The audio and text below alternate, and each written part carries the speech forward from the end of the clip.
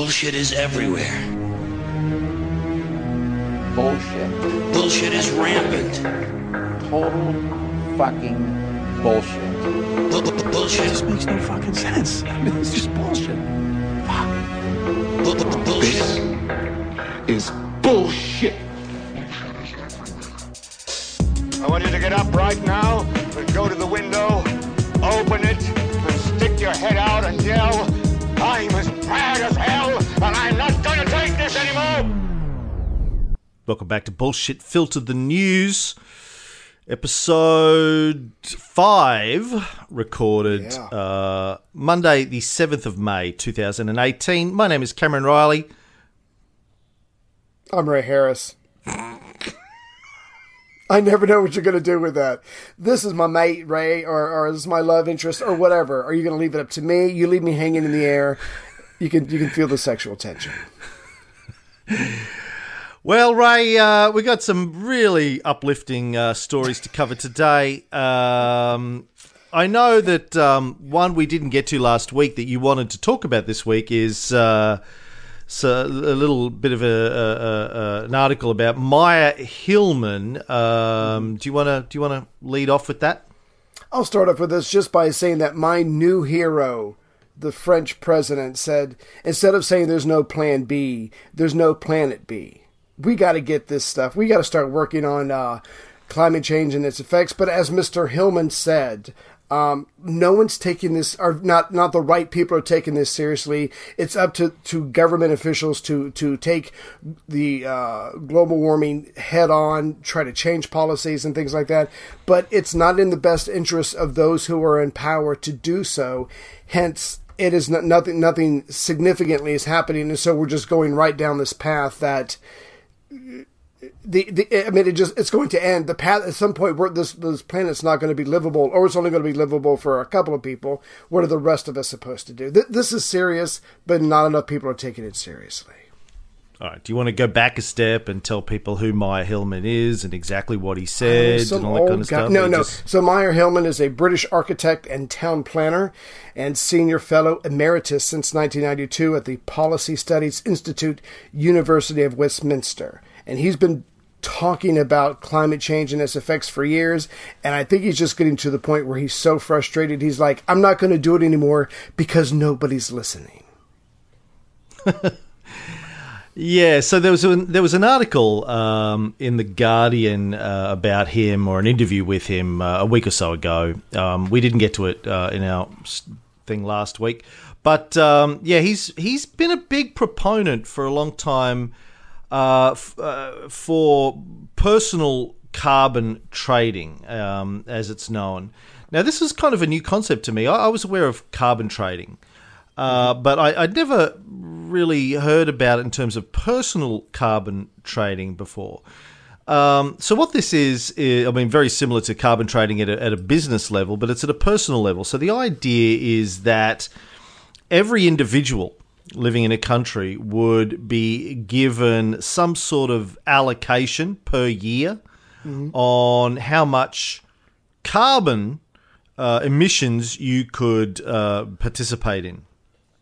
So every time you get a number of credits at the beginning of the year, or maybe on a monthly basis, who knows? I think it's a yearly basis, so let's say.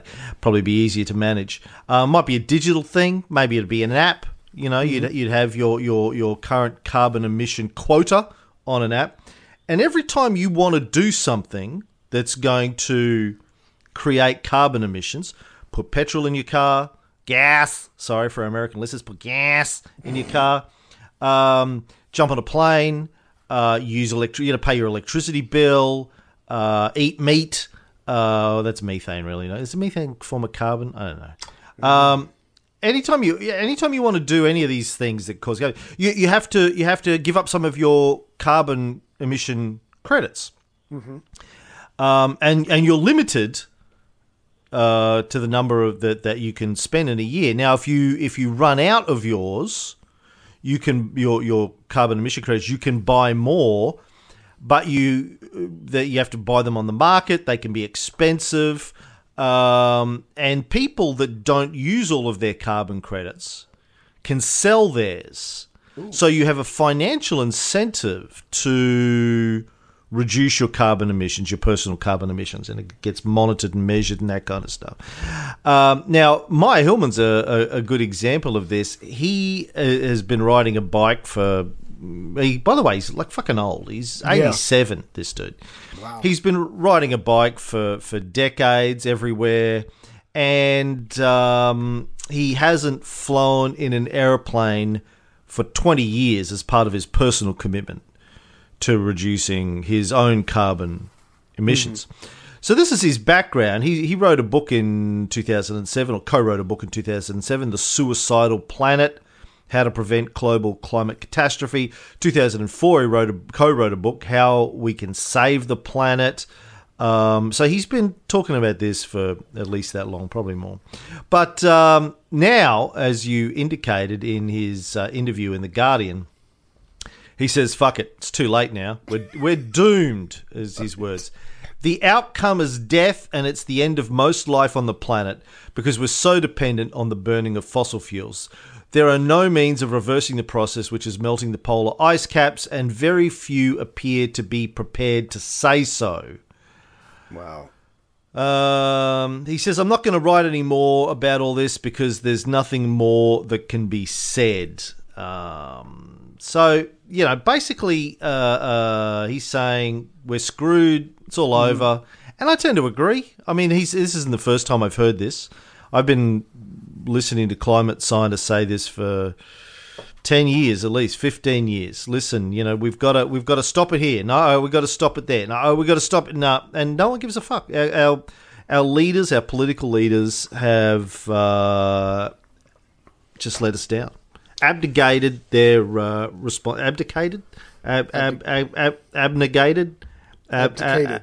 abdicated. What's the word I'm looking for? It's Monday morning. Fuck you for judging me. Anyone who's listening to this, Monday morning, my coffee hasn't kicked in.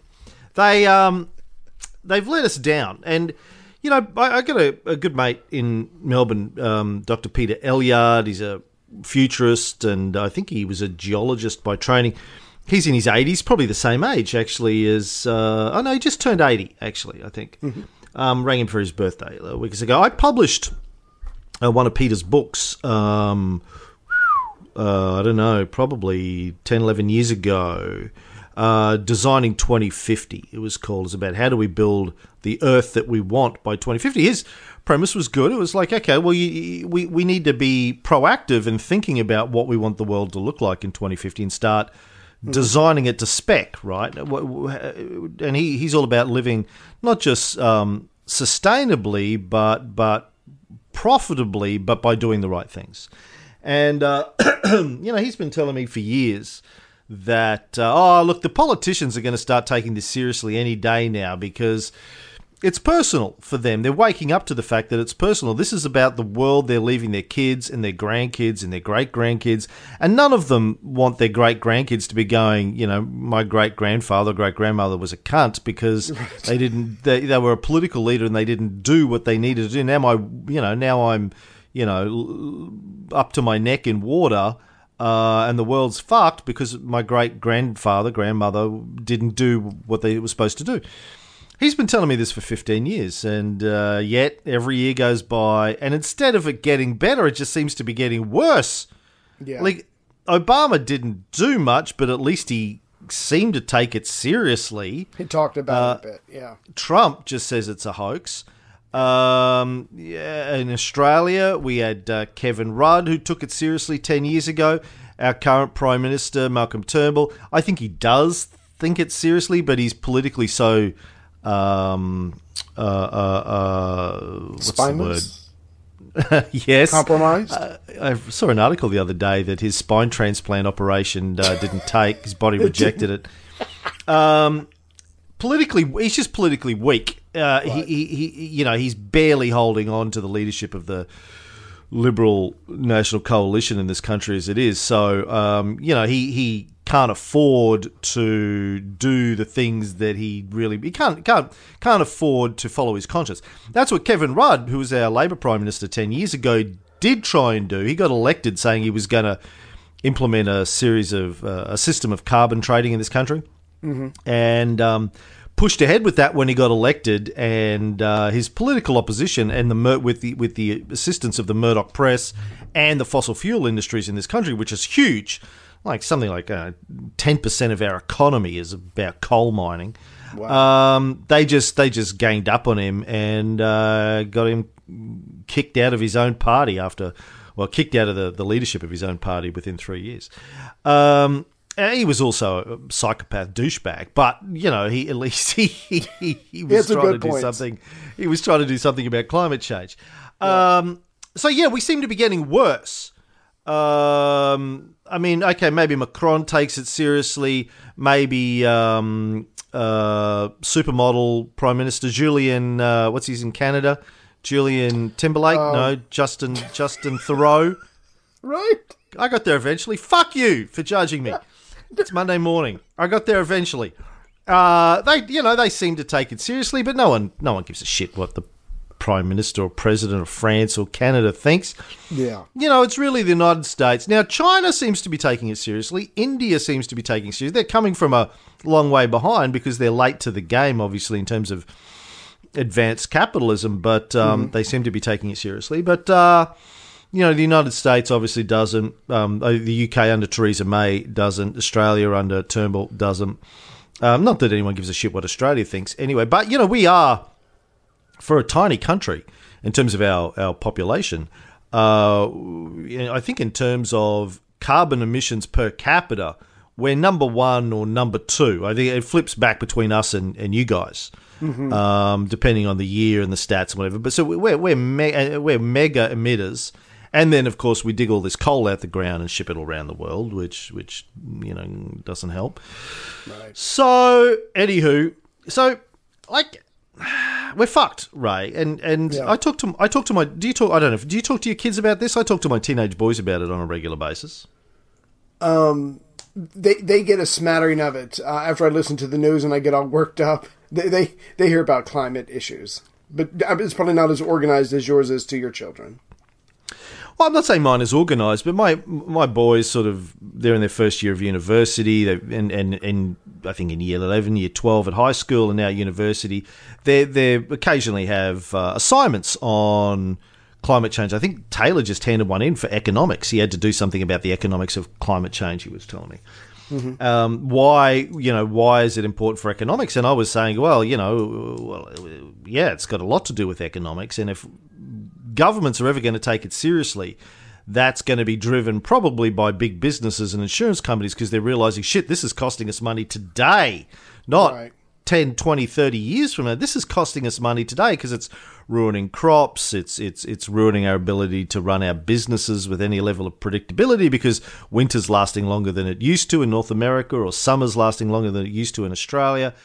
Temperatures are rising or staying low longer than they should. It's fucking up our ability to get shit done. Insurance premiums are going up, etc., etc. So, but I say to them, look, I'm sorry, but based on the climate scientists' opinions on this, the world that we're handing over to you is going to be fucked. Next 20, 30 years, you're going to see sea levels increase, temperatures increase, massive migrations. Like in this country, we've got the Indonesia just above us, the archipelago that's known as Indonesia. Something like 200 million people live in Indonesia.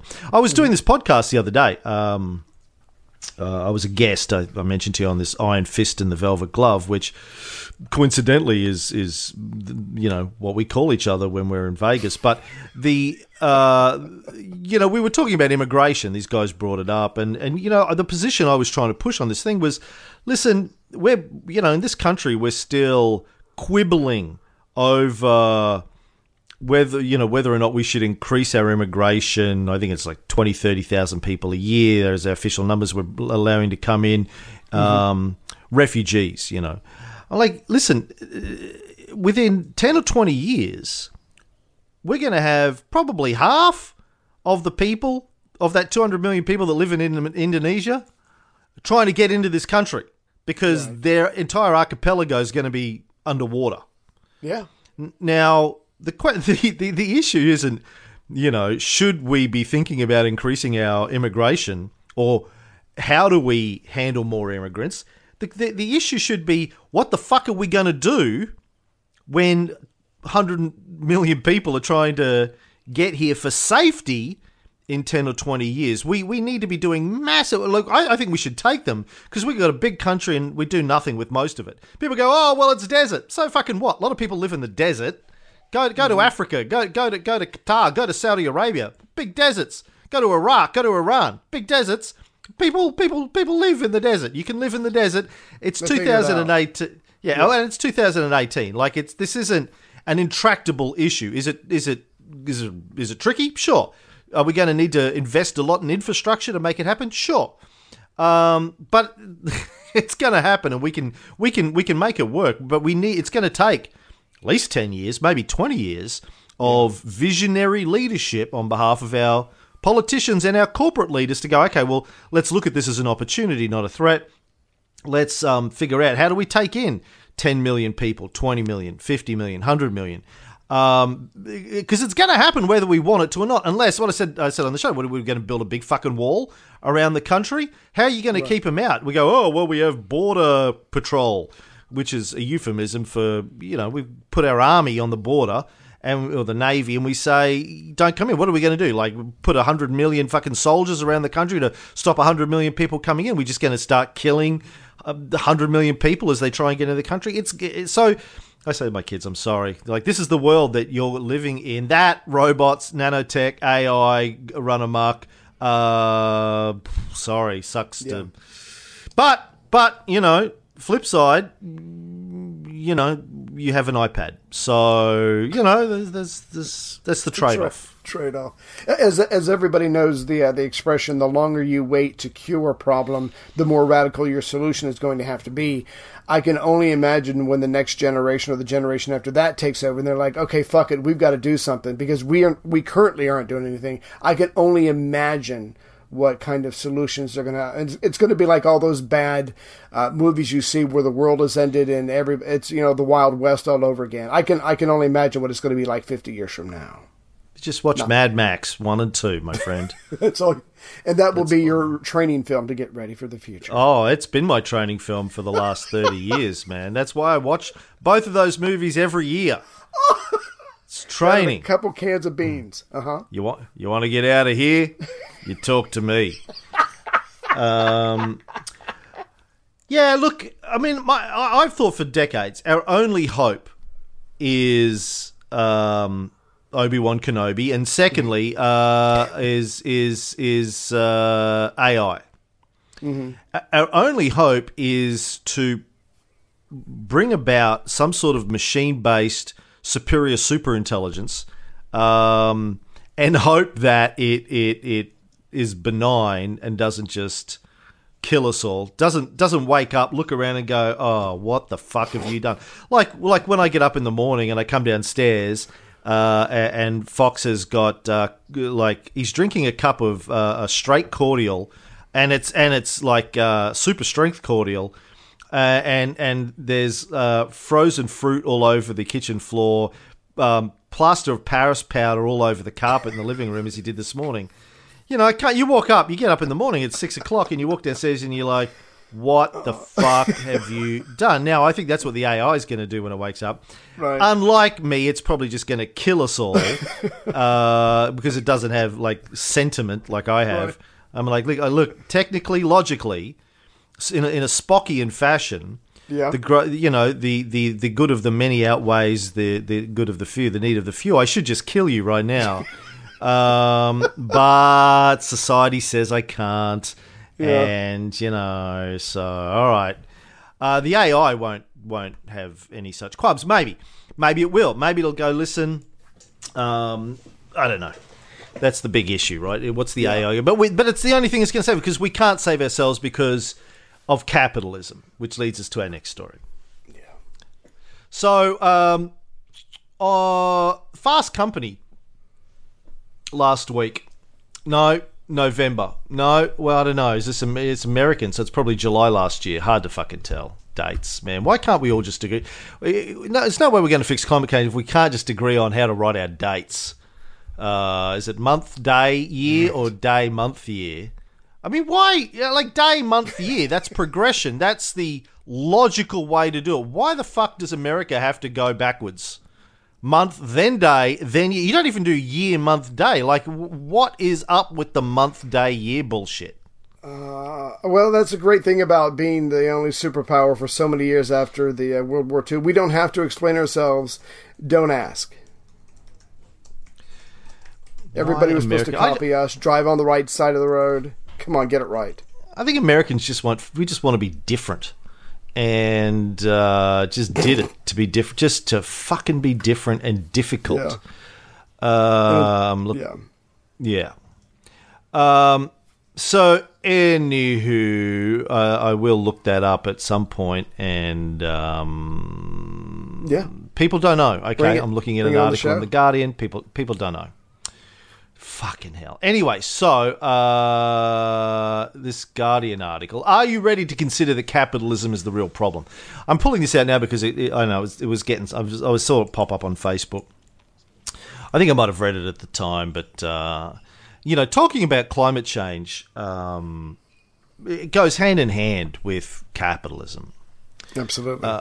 And particularly the fact that we haven't done anything about it. So obviously, if you believe the climate scientists, and I know some people still don't because they just, I don't know, fuck, they just...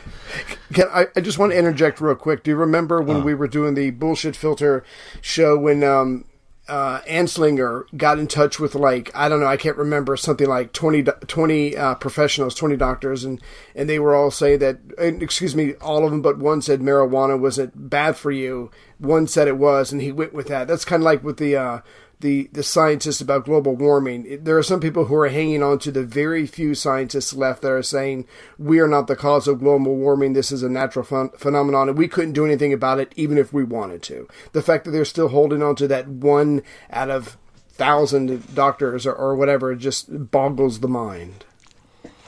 Yeah, it's a weird thing. I mean, people who just dig their heels in with shit like this, I don't really understand the psychology behind it.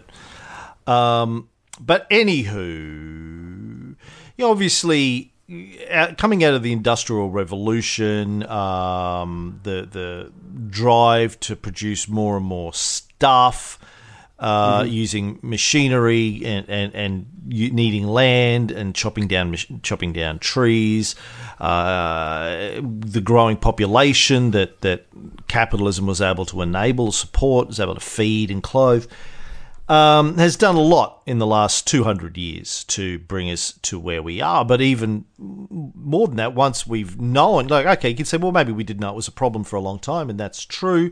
We have known it was going to be a problem for the last 30, 40, 50 years. But we continue to do next to nothing about it. And, I mean, I think it's pretty obvious that the reason is because of capitalism. Because the individuals with the insane amounts of wealth that are tied to fossil fuel industry and also tied to things as they are right now. I don't know, did I talk about this in a show before? The whole idea that when you hit your cart, when you're successful in the current paradigm, you don't want to see the paradigm change dramatically. I think we talked about this recently somewhere, right? We've touched on it, yeah, the general theme. Right. And so the people with the wealth and the influence, the political influence, direct or indirect, have been doing everything that they can, some of them, enough of them, doing everything they can to stop their politicians from enacting laws that would take the sufficiently dramatic steps that we need to take in order to arrest climate change over the last 20 years. Combination of probably direct threats to politicians in terms of if you pursue a path of trying to do something about climate change, we're going to stop funding you, or we're going to fund your competition, or we're going to fund campaigns against you. And unfortunately, the politicians have so little integrity that a lot of them will bow down to that in order to keep their job and their cushy prospects, rather than stick to their integrity and say, no, fuck you, I'm going to do what's right. And then the wealthy use their influence with the media to try and obfuscate the position that the climate scientists have taken. They'll find fringe scientists, whether they're climate scientists or not, get them to, there's been plenty of studies on this, get them to write anti-stories, use their influence with the large media companies, and their influence is usually... the mechanism behind their influence is quite often their advertising spend, if not direct investments, if not just conjoined interests between Corporation A and Corporation B that happens to own media outlets, and quite often owns other businesses as well. Like, is it GE that owns NBC and MSNBC, and then they also own businesses that pollute. What does GE own? Fuck, like everything from right. weapons manufacturers to all sorts of shit, right? Yeah. So people say, "Oh, MSNBC is the leftist media." Fuck off! It's owned by one of the biggest corporations in the world. You can't have leftist and big corporation in the same fucking sentence.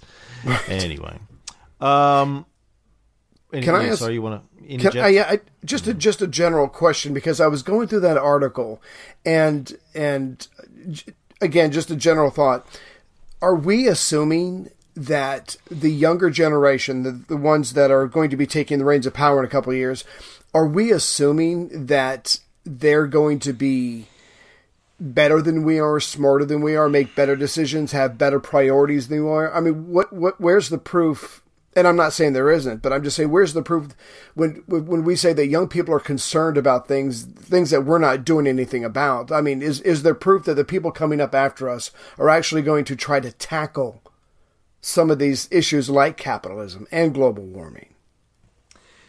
Yeah, I think it's a fantasy that they're going to do that. Ray's referring to this article in Fast Company that says, in February, college sophomore Trevor Hill stood up during a televised town hall meeting in New York and posed a simple question to Nancy Pelosi, the leader of the Democrats in the House of Representatives.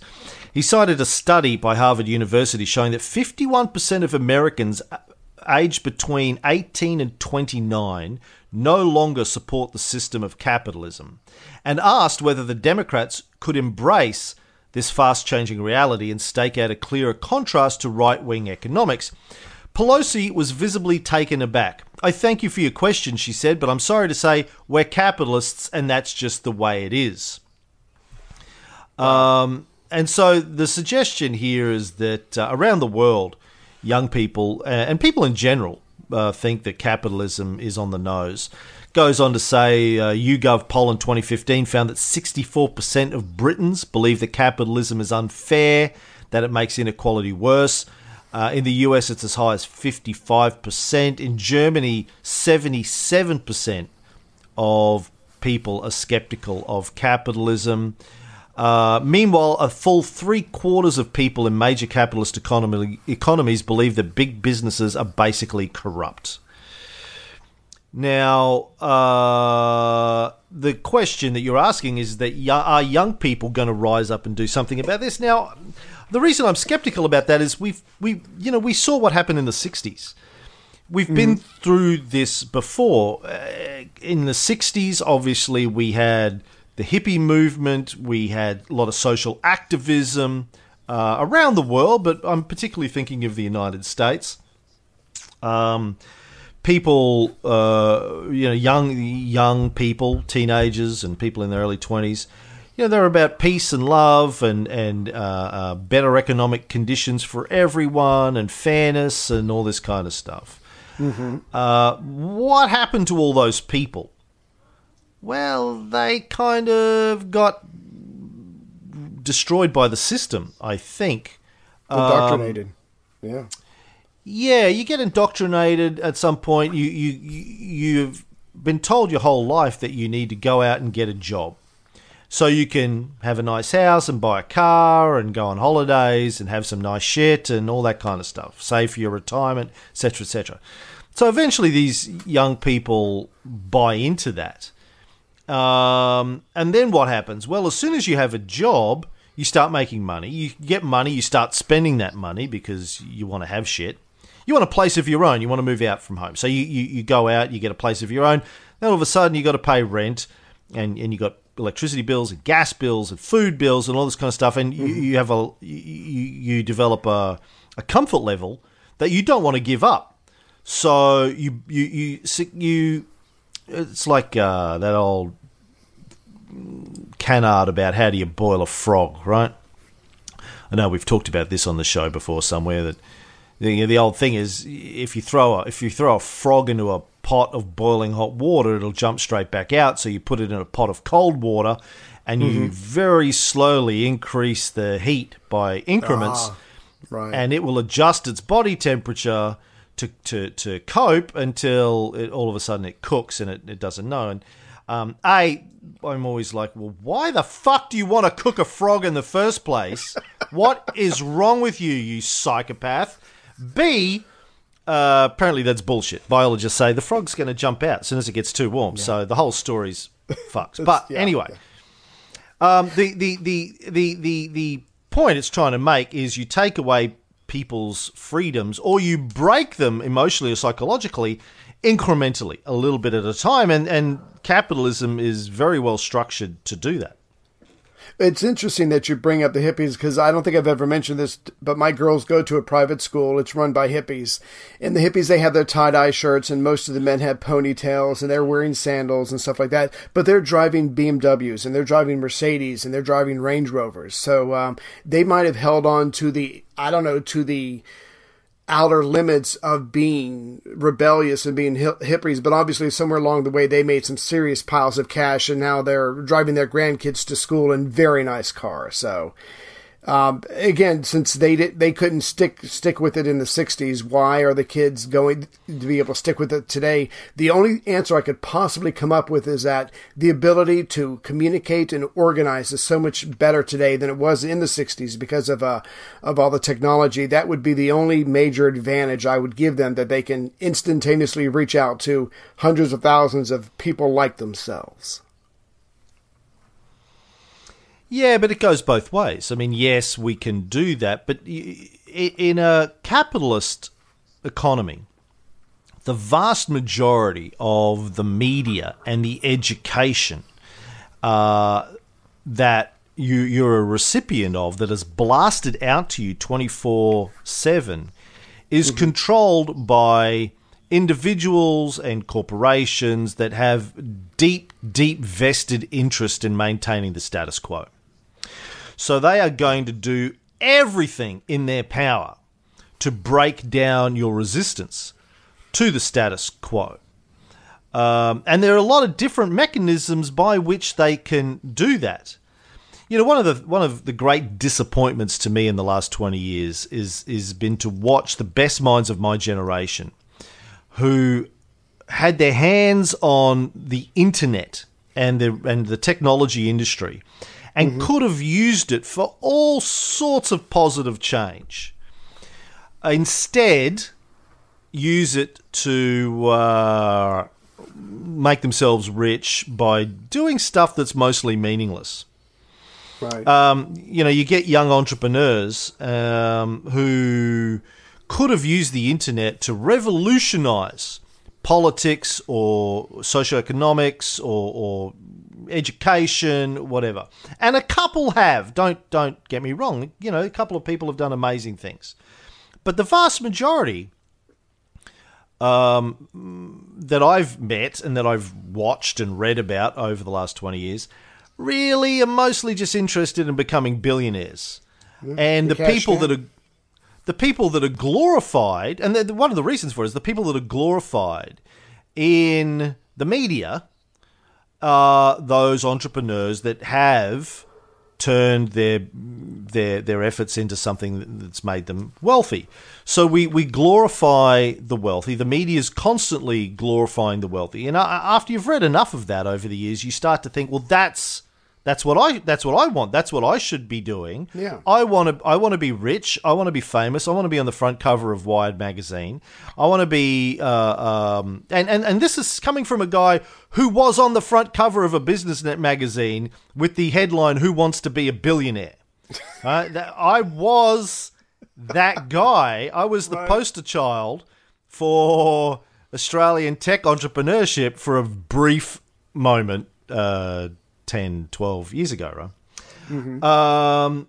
So, and what happened to me at the time, the reason that article came out is I had announced I was leaving Australia. I was going to go to Silicon Valley to run the podcast network because there was no opportunity in Australia to really fund and invest in startups back then, tech startups.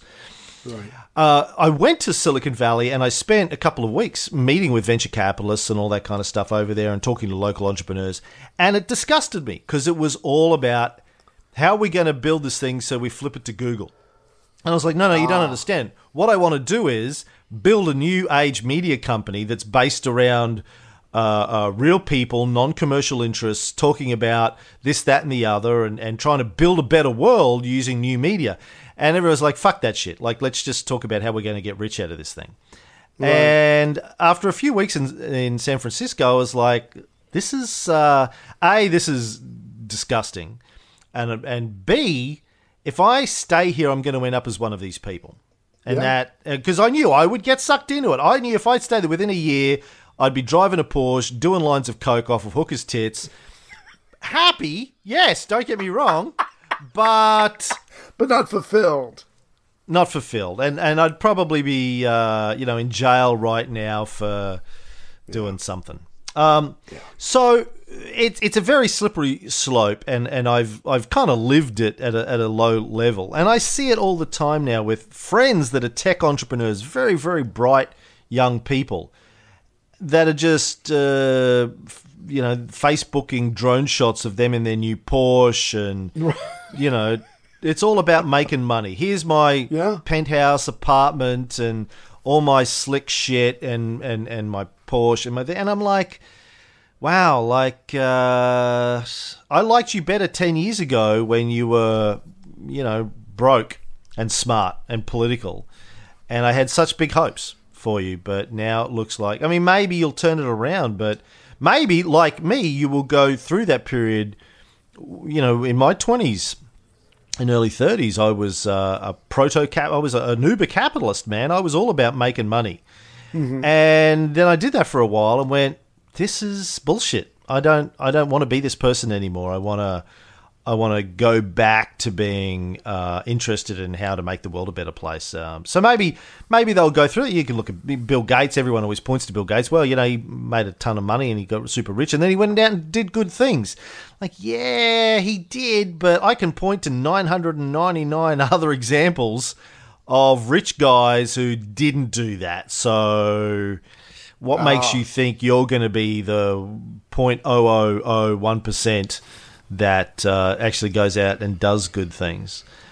Anywho, how do I get onto that? Capitalism, young people. Yeah, it's a slippery slope. There's a lot of shit out there trying to stop you from changing the status quo because the people that own the status quo have got a huge amount of influence. Yeah. This Fast Company article says that global GDP has grown 630% since 1980. Oh. And yet, in that same time, by some measures, inequality, poverty, and hunger have all risen. Does that mean the chasm between the haves and the have-nots has widened and deepened since 1980? People my age, I know people when I used to work at UVA, there were people my age who knew the game was rigged against them, but they're like, you know what? they've accepted that. They're like, yeah, life is unfair. This doctor that I'm working for is making $300,000 or $400,000.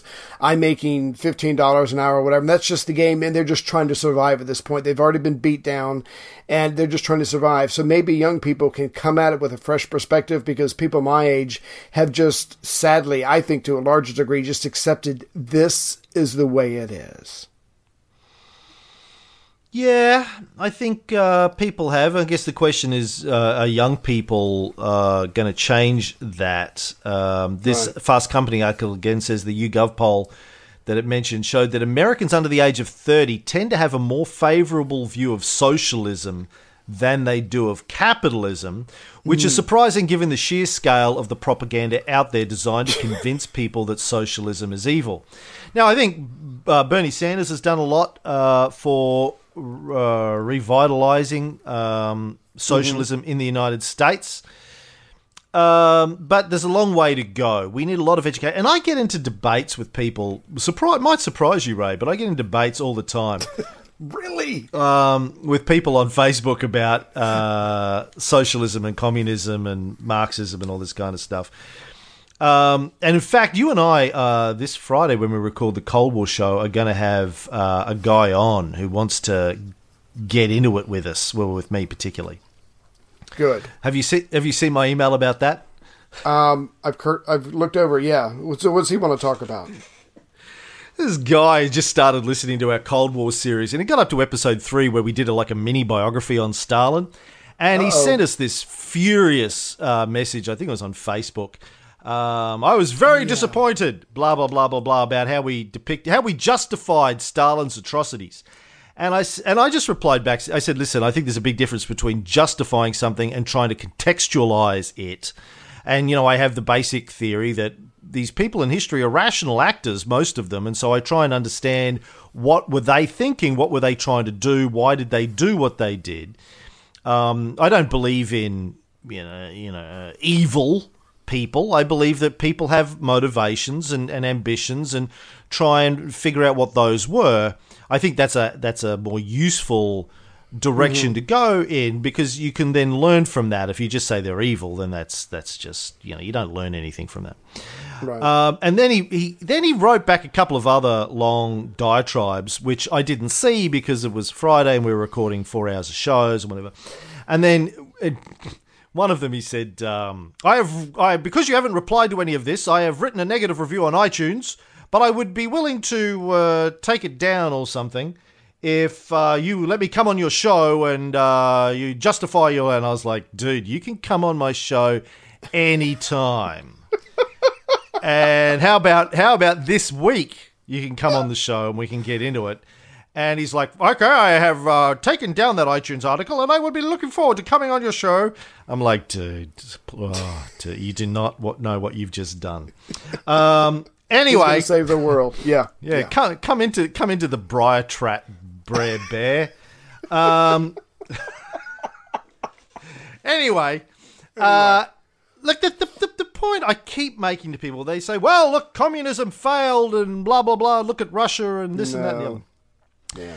I have to explain over and over again, and they blame Marx for that. I keep explaining over and over again, look, Marx and Engels didn't provide a blueprint for the Soviet Union or for China under Mao Zedong or any other country. They didn't ever get to the point of writing a recipe for how to implement socialism or communism.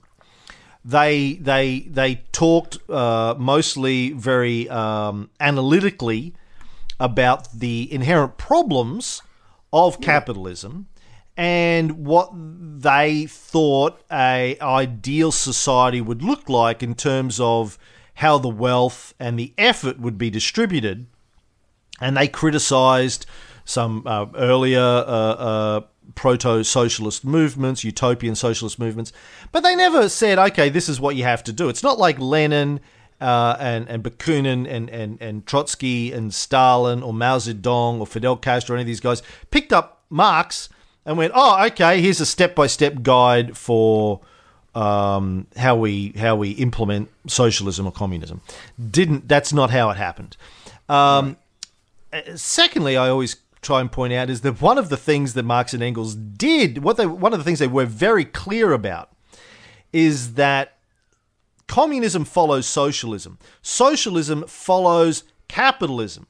So they thought that a society would be ripe for socialism when it had reached a mature stage of capitalism, like the United States is today, or Australia, or the UK, whatever. It was only when you had a population that had a certain level of material comfort and education that had been provided by capitalism that they would be politically aware enough and enabled enough to re-engineer society towards socialism. And then socialism is only a stepping stone. There's still a state involved in socialism. It's like a transitionary period to get to communism, which is a stateless society. Now, the Soviet Union, Russia, when the Russian Revolution happened, was not an advanced capitalist society. If anything, it was backwards. They'd just come out of basically indentured slavery in generation earlier. The same with China. These were backwards countries that didn't even check the first box in Marx and Engels' list of things that you need to implement this. Secondly, they were obviously run by people we could call oligarchs, or we could call them sociopaths or psychopaths or whatever, who were prepared to imprison or kill millions of their own people in order to bring about a major and rapid restructure of their economy. And this is part of the issue that this guy is coming on the show as I was trying to explain what I think Lenin and Stalin's perspective was in terms of rapid advancement for the Soviet Union, because they were staring down the barrel of invasion or starvation or this or that and the other. And but that wasn't. That means Marx and Engels did talk about a dictatorship of the proletariat, but they're not. They didn't stipulate, okay, it's okay to go and kill millions of people in order to achieve that. Right. They did. They weren't anti-violence though. They did say that, listen, in order to try and bring this about, the capitalists are going to fight to stop it because they have to.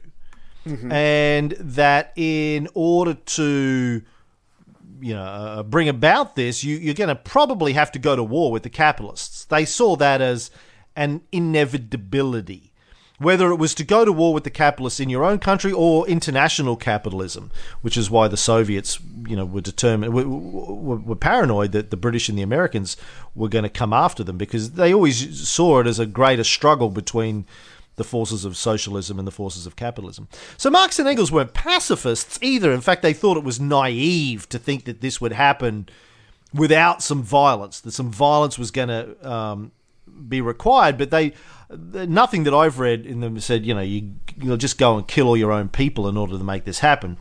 Anywho, my point has always been that the 20th century experiments in socialism or communism, well, they called themselves communists, but if you understand the difference between socialism and communism, they didn't even get close to socialism, let alone communism. Is not the be all and end all of our socialist experiments, and that the theory behind socialism is pertinent, and the analysis that Marx and Engels did about the flaws of capitalism is spot on. Which brings us to another story. So this came out just on the 30th of April in the New York Times, of all places. Opinion piece by Jason Barker, who's an associate professor of philosophy. And he's talking about Marx. I think it's the 200th birthday of Karl Marx this year. Wow. The title of his article is "Happy Birthday, Karl Marx, You Were Right." Yeah, and he did get a lot right. I mean, Marx and Engels, like you were saying, I mean, these guys sat down and for years they thought this stuff through, and they could see the struggle that was going on. They could see the haves and the have-nots and the dissatisfaction. And he even got, I mean, besides the entire process to go from capitalism to communism, socialism, communism, that kind of stuff, besides that process, I mean, he got a lot of little things right. He was saying, even during a time of plenty, people will want, people will be suffering, people will be struggling. And he even predicted to a certain degree that the more technology advances, the more people will lose their jobs, and that will increase the unhappiness, throughout a society. So this guy was spot on a lot of different things a very long time ago. Yeah. According to Jason Barker, he said in 2002 he attended a conference in London where the French philosopher Alain Badiou spoke, and he said that Marx had become the philosopher of the middle class. What did he mean? I believe he meant that educated liberal opinion is today more or less unanimous in its agreement that Marx's basic thesis that capitalism is driven by a deeply divisive class struggle in which the ruling class minority appropriates the surplus labour of the working class majority as profit is correct. Even liberal economists such as Nouriel Roubini agree that Marx's conviction that capitalism has an inbuilt tendency to destroy itself remains as prescient as ever. So that's what a lot of people agree on, that Marx was right about that. What they disagree on is, well, what do we do about that? Now that we know that, after 150 years, we agree that Marx was right. Now what? What's the next step? Yeah, what's the next? Exactly. We don't want to go down the path of Russia or China or even Cuba. That's not what we want to do. That's not what I'm advocating, obviously. Right. But it's not a binary scenario. So people seem to think, and this is like, people are so fucking dumb, Ray. It disgusts me. Like look, if people get into debates with me about this stuff, my initial, I don't want to sound like an arrogant cunt, but my initial reaction every time is, I want to just say to them, really, do you really think you're ready to get into this conversation with me? But then I'm like, okay, be nice, right. Be gentle. They don't know any better. They've been educated by the system. But I don't want to go, look, have you ever read Marx and Engels? Tell me what you've read. How much have you read? Tell me how much Marxist theory you've read. None, really. Oh, I'm so surprised. There are really good ideas in Marx's work that we need to understand in order to have an intelligent conversation about the flaws inherent in capitalism and where do we go from here. Now, does that mean that capitalism is entirely bad? No, of course not. There are some wonderful aspects of capitalism, and we all enjoy the benefits of those if you live in the West and you're white, particularly if you're a man. Yay for white men. Oh, we're so oppressed. Sorry, I forgot the Jordan Peterson narrative. Oh, I feel so oppressed as a white man. Yeah. There are a lot of good things about capitalism. There's also a lot of bad things about capitalism. Like if we look at the climate change stuff I said earlier, and our inability as societies to tackle that, you can point a finger to capitalism. There's a lot of people have been pulled out of poverty as a result of capitalism. The lifestyle that I have is infinitely superior to the lifestyle that my ancestors had, even in this country, even a century ago when they first got here from England and Poland. My standard of living is far higher, and a lot of that is because of capitalism. But it has massive flaws. Oxfam in 2017 said that 82% of the global wealth generated in that year went to the world's richest 1%. So that's broken. That's a broken socioeconomic system. That should be a crime. That should be a crime. And I just want to throw in real quick that Nancy Pelosi, during that interview, she says, we're capitalists. Get used to it. I mean, basically, she's saying don't even try to think of anything different because that's who we are. Margaret Thatcher said there was no other alternative. So again, you've got these very powerful leaders who are like, no, this is it. Don't even think outside the box. Don't even pretend there's an outside the box. Just keep it going because, like you said, they want the status quo the same. And for someone like Nancy Pelosi to, even with all due respect, at her age, to just keep pushing the same agenda, to keep her power, base, to keep her influence. I mean, at what point do you go? Do you have the intelligence and the humility to go, maybe someone else should take over? But these people will, like you said, want to stay in power until the moment they die. And when you're fighting something like that, it just makes any kind of change or improvement that much harder. Yeah, and that's, she's the leader in the House anyway of your so-called left the party. Minority, right. And your minority left leader. party. Like, she's supposed to be they're supposed to be the political left in the United States, which is why I always laugh at guys like David Markham when he goes, well, I'm a progressive Democrat. And I'm like, dude, the Democrats aren't left. Like, fucking give it up. Like, seriously, they're a center-right party. They haven't been a left-leaning party since fucking God knows when, since FDR, man. And then even then they were run by a millionaire aristocrat. They were further to the left when they were run by a millionaire aristocrat. But I'm glad you brought that up. I don't want to sidetrack too much, but I do want to bring that up. I mean, you're absolutely right. Here was a guy who was born with silver, gold spoon, whatever, in his mouth. He's the one who ends up making all these changes, not only to save the country, but to help the common man. You've got, and I'm drawing his blank right now, JFK is the guy who took over for JFK once he was assassinated, who helped with the civil rights, mostly LBJ. because he had the LBJ, because he had the political power to do so. But you've got...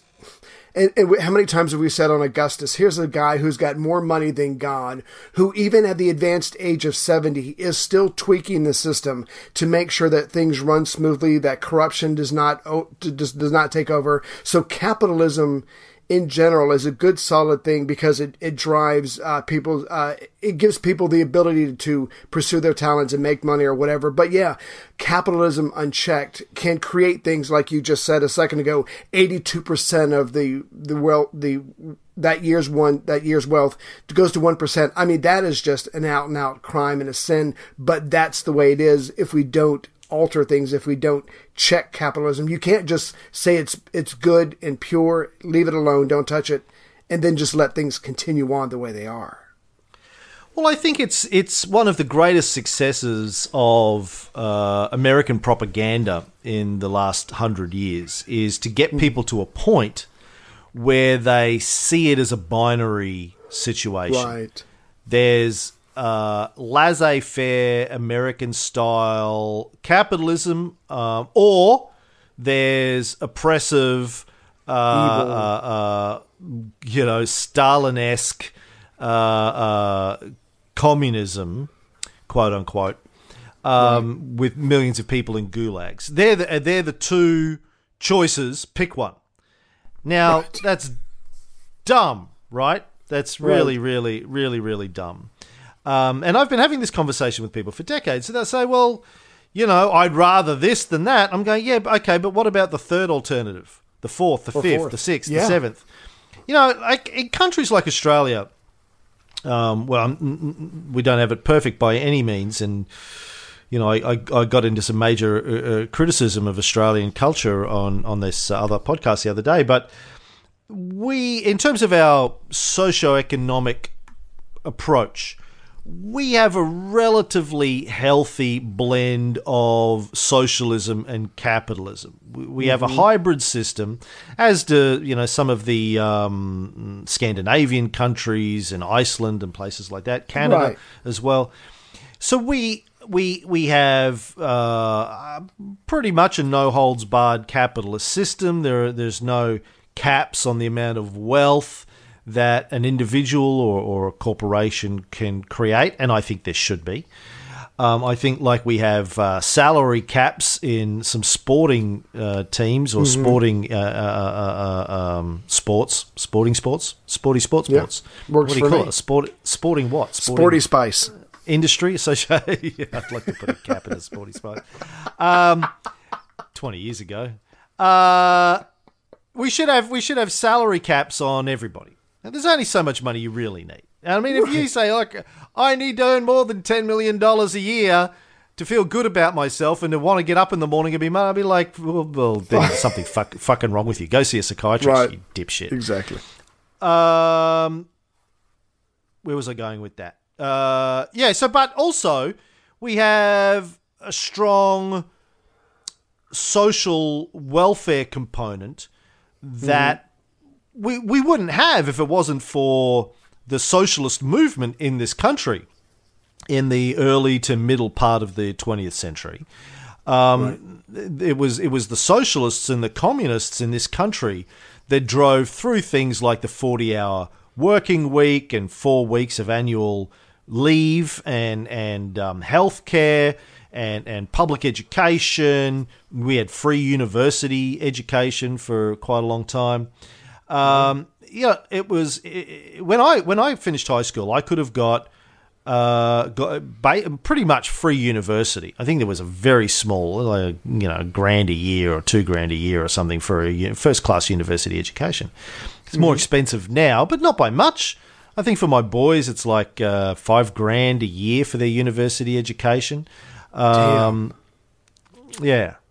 And the government, you get sort of government funding for that too. It's not like you don't go and borrow money from a private institution and paying usurious interest rates.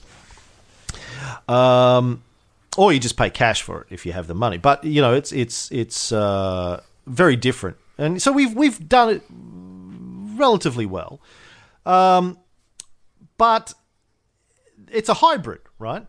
Now the question is, how can we further change the system to extract the best of both modalities of thinking? How do you extract the best out of capitalism and the best out of socialism?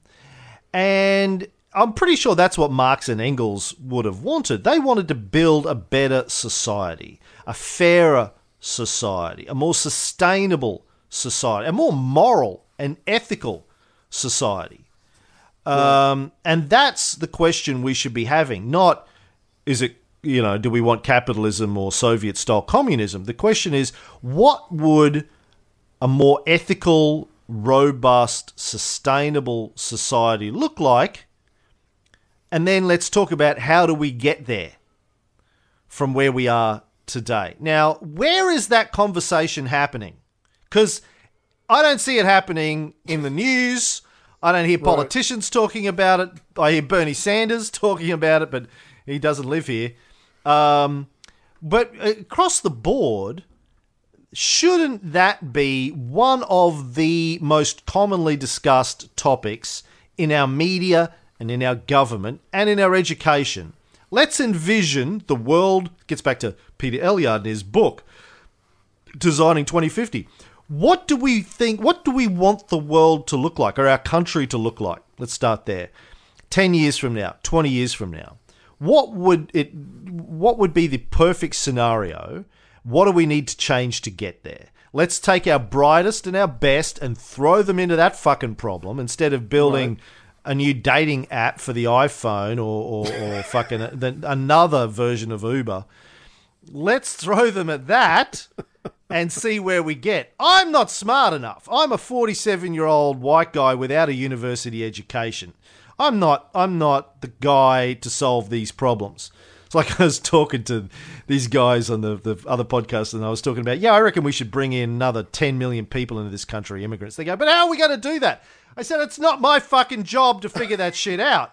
I'm a podcaster. I'm not a political scientist. Right, exactly. Yeah. There are really, really fucking smart people out there. Let's get them on the job, right? That's who should be figuring it out. I'm just here to rattle the chains and say, why aren't we talking more about this, kids? I'm a measly podcaster. So yeah, anyway, listen, and so anyone listening to this, whether you feel you're on the left or the right or in the middle or you don't know, listen, here's some books you need to read. And some of these might surprise you. Read the Communist Manifesto. Just fucking read it. I'm not saying you have to agree with it. Yeah. Just read it. Read it Yeah. so you know what you're talking about. Read Das Kapital. It's hard going. They're both hard going. Don't get me wrong. But if you listen to this show, you're smart, right? You wouldn't be listening to this if you were Good a looking. dumbass. Huh. Well, no, that's just us. Don't Sorry. don't project us onto our listeners and that. I've met a lot of our listeners. No. Yeah. Disappointing. Yeah. Yeah, it is disappointing. Anyway. Fucking read them, man. If you've read them before, read them again. Read Das Kapital, read Communist Manifesto, at least those two. Read Manufacturing Consent, Chomsky and Herman, again. And then, this might surprise you, go read Ayn Rand. Read The Fountainhead and Atlas Shrugged, as she's often used as the poster child for extreme capitalism. I don't think she is, but there's some good stuff in her books. Again, you don't have to throw out the baby with the bathwater. There's some good ideas. She's wrong on a lot of stuff, or I disagree with her on a lot of stuff, but go read it. Read this stuff. Read Adam Smith, The Wealth of Nations, another one that gets quoted a lot. Actually read what Adam Smith says. Adam Smith was a philosopher, not an economist. He, as much as Marx, pointed out a lot of the flaws in unregulated laissez-faire capitalism. And said that it was only useful while it was held to a moral standard. And that left unchecked, it would go off the rails and wealth would concentrate in the wrong places. So just go out and read this stuff. At least read those half a dozen books and then come back to me and let's have an intelligent conversation about how do we engineer the world that we want to have. And don't get trapped into these bullshit fake binary narratives that the capitalist media tries to lay on you because they've got an agenda, kids. As Noam Chomsky calls it, he says it's not propaganda in the West; it's prop agenda. They don't tell you what to think. Like you see classic Cold War era communist propaganda, the posters and that kind of stuff with the books, and they tried to tell people what to think. Here's how you think like a good Soviet citizen or a good Chinese citizen or a Cuban citizen. In the West, they're a little bit more clever than that. They don't tell you what to think, and they allow a little bit of debate, but it's within tightly controlled parameters, and they set up straw man false dichotomies. Well, you have to either go with the American balls to the wall, fucking take no prisoners, winner takes all capitalism, or you've got Soviet-style, Stalin-esque communism. Right. Bullshit is That's not life. What I say to that. Yeah, exactly. Well, one, I'd like to reply by saying, one, I think we're going to have to cover those books in a separate podcast. I think we have to bring back the idea of the 100 or whatever it was great books and include things like that to have a discussion for the lazy bastards who will not go out there and read them, and that's just the way life is. Two, just real quick, I know we're over time, but just the death, or this is how I feel about it, or how I see it, the death of intellectualism. The 1960s, Kennedy, or 1950s, 1960s, Kennedy says we're going to put a man on the moon before the decade is out. We bust our ass with science. Yes, we were using German scientists we got from Nazi Germany, but we focused, we harnessed the resources of the state, much like building the atomic bomb, and we kicked ass and we put a man on the moon. And just somewhere between that moment and now, you just get the sense that intellectualism or brainy chaps just aren't as valued as much as they once were. You're right. It's the guy who's chasing the almighty dollar. It's the 26-year-old kid whose startup company just reached $1 billion, and now he's on the covers of all these magazines. It's just really sad that all of this other stuff has been replaced by the pursuit of the one and only thing that really matters, and that's how much money is in your bank account. Intellectualism, good works, charity, all that stuff is just gone by the wayside. Just the death of intellectualism has just saddened me very much. Did you say brainy chaps? Brainy chaps, yeah. You know, the patches on their sleeves, the pipe, you know, that kind of stuff. Glasses. So no women involved there. Just well, this was just men. Okay, you know what? You don't have to do that. Okay, and the chicks, the brainy chicks. Just before we go, because it is topical, very quickly, North Korea. Now, obviously, as everyone knows, big thing happened in the last week or so. Presidents of North Korea and South Korea met, shook hands. Kim Jong-un went into South Korea. They had a little chat. They came out. They said, held hands. They held hands. They smiled. They laughed. Yeah. We're going to end the Korean War, even though there's been a bit of an armistice since 1953 or whenever it was 53, 56, can't remember when it technically ended. That they are going to end the war and Kim's going to destroy his nuclear capability and all this kind of stuff. Now, the thing that's kind of been bugging me, and I've commented a few places on Facebook, but I've basically held off because I want to talk about it on this show, is some people are giving Trump credit for this. Some people are giving the president of South Korea, Moon, credit for this. Mm-hmm. The person who deserves credit for this is Kim Jong-un. Kim Jong-un engineered this all the way, I think. This only happened because Kim finally developed successful nuclear ICBMs.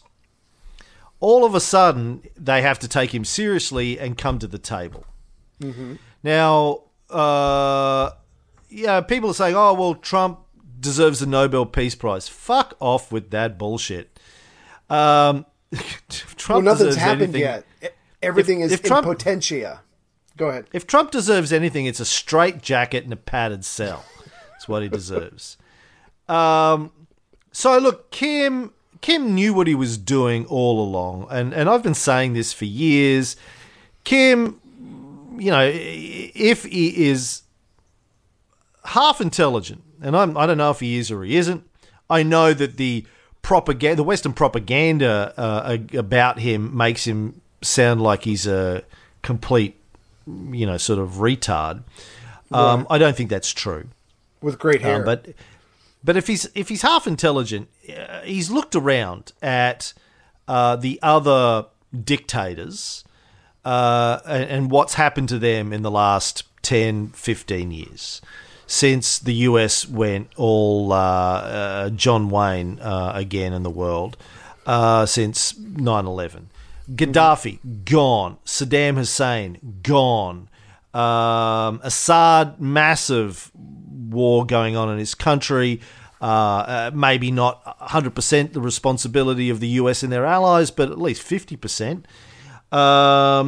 Who else have we got who's been kicked out? Who am I forgetting? I don't know. There's more. I can't think of them off the top of my head. So he looks around and he goes, well, you know what? How many of those guys had nuclear weapons? None of them. Right. So the countries that the US doesn't fuck with, and I've said this for donkey's years, right? The US doesn't pick fights with countries that can fight back, generally speaking.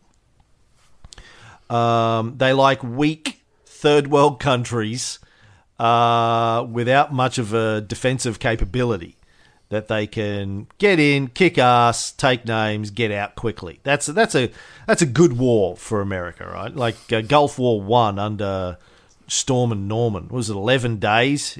I think the war lasted. 11 hard days. It wasn't that hard. They walked in. They just gave Saddam's Revolutionary Guard a hard stare, Agrippa style, and they backed down. So they don't like fighting back. The US doesn't like fighting back against countries that can fight back. And the same is true of England and France and all these colonial powers. No one wants a nuclear war. No one wants to put their soldiers or themselves or their allies in a situation where shit could go horribly pear-shaped and they're going to cop the blame for it. So, I'd say that if anyone deserves the Nobel Peace Prize, it's Kim Jong-un for building a nuclear weapon. Well, that's a pretty bold statement. Here's my reply. One, besides hand-holding and hugging and taking pictures with some children, nothing's really happened yet. So let's not pass out too many awards yet. Two, if anybody thinks this guy is going to give up his nuclear weapons, they're insane. He might give up testing. He might give up making any more, but he is not going to give up his nuclear weapons because that's the only thing keeping him alive. Three, if he makes any kind of deal with South Korea, they technically end the war. The two countries have a warming period. They start getting along together, even if it's still strained. But to some point, if they start getting politically along together, families are allowed to go see each other or whatever. Food passes through because we all know North Korea needs as much food as it can get. Doesn't that make having the United States troops in South Korea just that much more awkward? I think Kim Jong-un is playing a short game. I think he's playing a long game. I think he knows exactly what he wants. And Donald Trump is not in any way messing this guy up. He's just giving the leader that many more options. Yeah, I agree with you. I think he'd be insane to give up his nuclear capability entirely. Yeah. He might give up the ICBMs, the ones that potentially can hit the United States, but keep enough local capability. Yeah. So it'll be interesting to see how this plays out. Of course, it may all fall in a heap. Maybe it'll get down to negotiations and it'll crumble. Maybe he will meet with Trump in this month, as it's been sort of talked about them doing, and it'll all go pear-shaped. We don't know. But it's interesting to see what he wants, what he's trying to get out of this. I think you're right. I think if he can decouple the relationship between the United States and South Korea and make it irrelevant, it gets him closer to what the Kims have always said that they wanted since his grandfather's day after the war, which is a unified Korea. Exactly. If they can get the United States out of Korea, get their military out of South Korea, it might play into his long-term plans. But what he's willing to give up, what he's trying to get, that remains to be seen. But the point is that I think he's the guy that deserves the credit for this. Yeah, it doesn't happen without him, exactly like you said. He's the one who has initiated everything because he's the one who's been saying no this whole time. It's all up to him. Everybody's just waiting on him. Now, he's also had a whole bunch of his relatives and competitors assassinated, so maybe Nobel Peace Prize isn't right, but depends on... But they gave one to Obama, who, he's like at his first day in the job. So if Obama can get one, fucking anyone can get one, I guess. We'll so that's that. But there's also an article in Politico that sort of supports this same story, and a story in The Atlantic I saw as well recently. The North Korean leader has deftly exploited fissures between the US and South Korea. By the way, if you haven't been paying attention, South Korea is a fucking mess. Everyone points to Kim Jong-un as being crazy, but the most recent South Korean president, Park lady, is in jail for corruption. I think four out of the last five South Korean presidents are either in jail for corruption or have been in jail for corruption or committed suicide because of corruption charges, including the current President Moon's mentor committed suicide when corruption charges were against him a few years back. Plus the CEO of Samsung, Korean-based company, was in jail. I think he's out temporarily, but on appeal or something. But it looks like he's going to jail along with a bunch of other Samsung execs and other religious leaders that were manipulating the Korean President Park, crazy, wacky religions, and it's a fucking basket case, South Korea. So it's not as if they're the good guys where things are going well. They're fucking crazy, man. So yeah. Anywho. So there's a couple of interesting articles that I'll post on the blog, the Atlantic one and the Politico one about Kim Jong-un. And just don't just read the mainstream media narrative on this without drilling down a little bit, looking for some of the, trying to figure out what does Kim want, what's Kim been doing, how did we get to this point. It's got nothing to do with Trump's maximum pressure, like he says. The US have been applying pressure on North Korea for Decades. 65 years, man. This has happened because Kim built a nuclear weapon against all odds. How can you just stand and walk away? Turn around and see me cry. What? See my nuke. Look at my nuke. Hey, look at my nuke. He wants to be on the big. He wants to be on the big stage, and now he's going to be. Anyway. Yeah. With that, that's the show for this week. Go up to iTunes, Bullshit Filter, and leave us a nice review. We'll send you a new Dick Tickling coffee mug, or a Barry and Stan coffee mug, nice. or another coffee mug, maybe a D-back coffee mug. And we'll be back next week with more news stories. Thanks, babe.